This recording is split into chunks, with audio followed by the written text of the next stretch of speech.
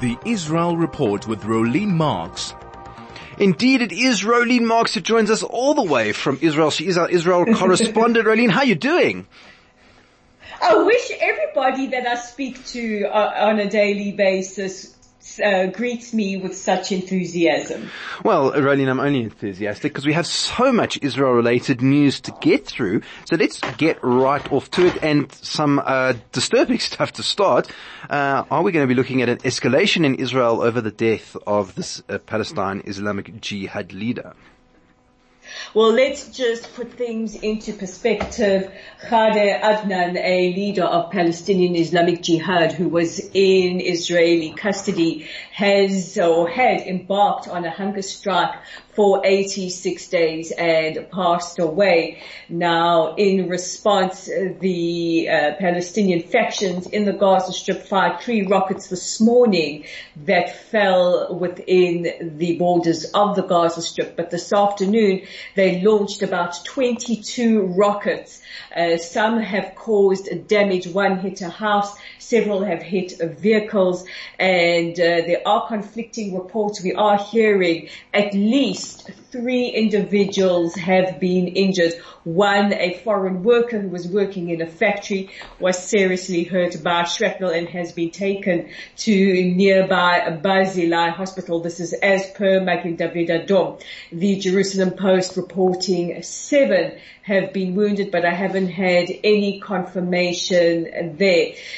Residents of the south were told to stay close to their safe rooms. The IDF have lifted restrictions, but what we do know, and this is according to the IDF, at least 4 of the rockets were intercepted by the Iron Dome air system. 16 landed in open areas, and we had 5 that hit places within the Gaza envelope areas. Now, when we speak about Gaza envelope areas, we are talking about those Israeli towns that are situated close to the border with the Gaza Strip. So what we do know is our Defense Minister, Yoav Gallant, has warned factions in the Gaza Strip not to test Israel. They will pay a heavy price.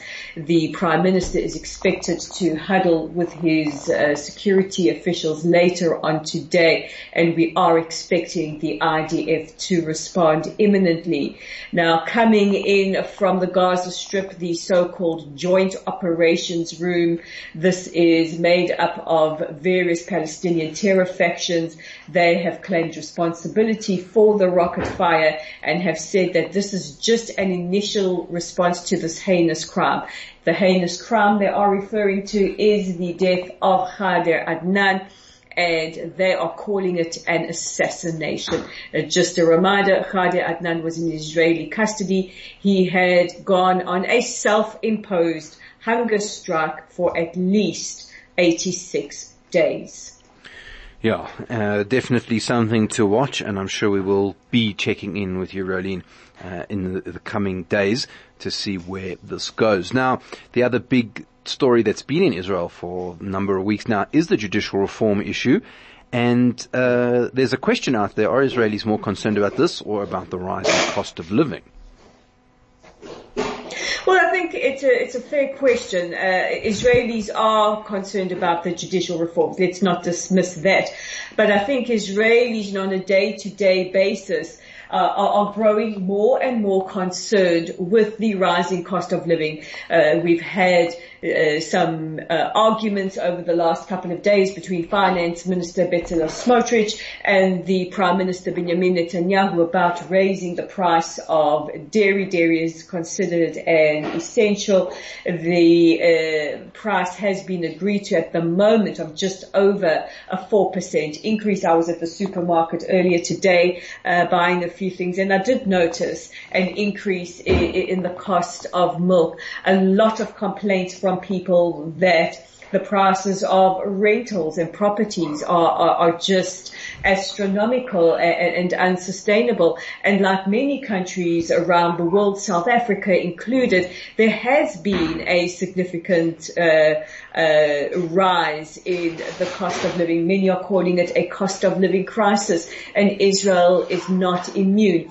We did hear promises coming from the finance ministry earlier this week about implementing free schooling for children between the ages of newborn to 3 years old. Whether this will be implemented remains to be seen, but at least 53% of Israelis, according to recent polls, have expressed a growing concern that the cost of living crisis is rising. Now, with regards to judicial reforms, they also play into this.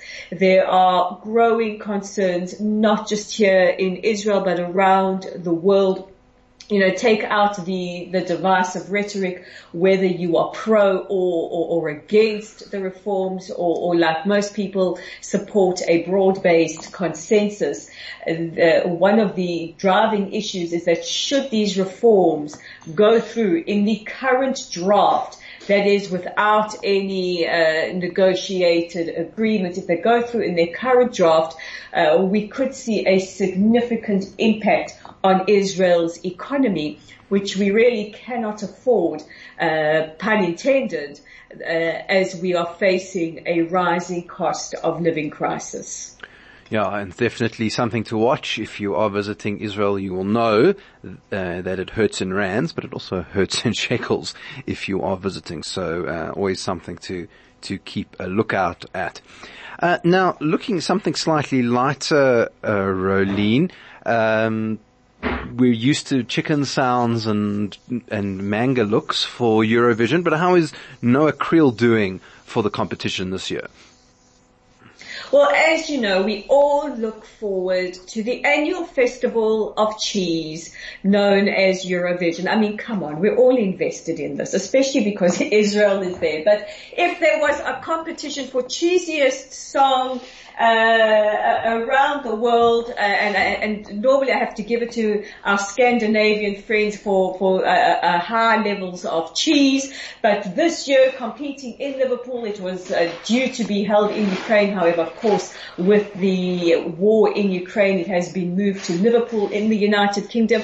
We have Israeli pop star Noah Creel. She is there with her song called Unicorn.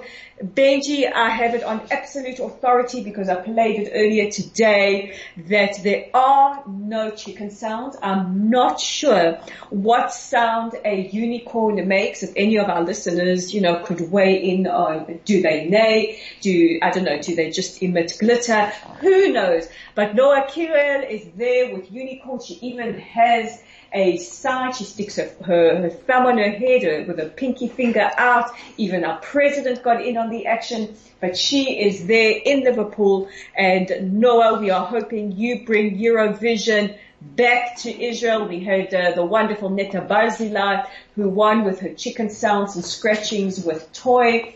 The competition was in Israel, doing great things for Israeli tourism. So, Noah, we are counting on you. Well, yes, and I suppose Israel is the land of the unicorn in the tech sector. Perhaps it can be so in the land of culture as well. Now, Rolene, I know that you will be, as the week wears on, cracking out the corgis because it is time for the coronation of the King of England, and I believe that President Herzog is going to be doing royal duties on behalf of the Jewish state. Well, you know that I absolutely have my tiara ready for this, the corgis, should I get some in the next couple of days. But yes, President Herzog, and this will be the third meeting between President Herzog and the King, as he joins other heads of state at a reception to be held at Buckingham Palace on Thursday night. So President Herzog will depart on Thursday with the First Lady, Michal. They will represent the state of Israel at this really, really monumental event. And I don't just say this as a monarchist, I say this as a journalist. We've even heard from the chief rabbi of the United Kingdom, Rabbi Sir Ephraim Merber, saying that this is one of the greatest events to take place in decades. But what I find particularly moving, not just that the king has offered for the chief rabbi to stay over at his residence at Clarence House so that the rabbi can walk to Westminster Abbey, on Saturday morning, where he will give a special prayer and also present the king apparently with a version of Adon Olam, which is performed by a choir of British Jewish children. But President Herzog, who also keeps Shabbat, will stay at a residence nearby, which is probably the ambassador's residence, and also walk to Westminster Abbey along with his lovely wife Michal to join the over 2,000 guests in the Abbey. The president was last there for, sadly, the funeral of the late Queen Elizabeth II, where he met with King Charles. And so we're very proud of our president and his wife. I wonder what she'll be wearing, but that's just for all those of us who are, fans of the fashion. Well, there you go. Israel Report with rockets, cost of living, unicorns, corgis. What more could you want from Rolene Marks on the Israel Report? Thanks so much, Rolene. We will chat to you again tomorrow. Speak to you guys tomorrow.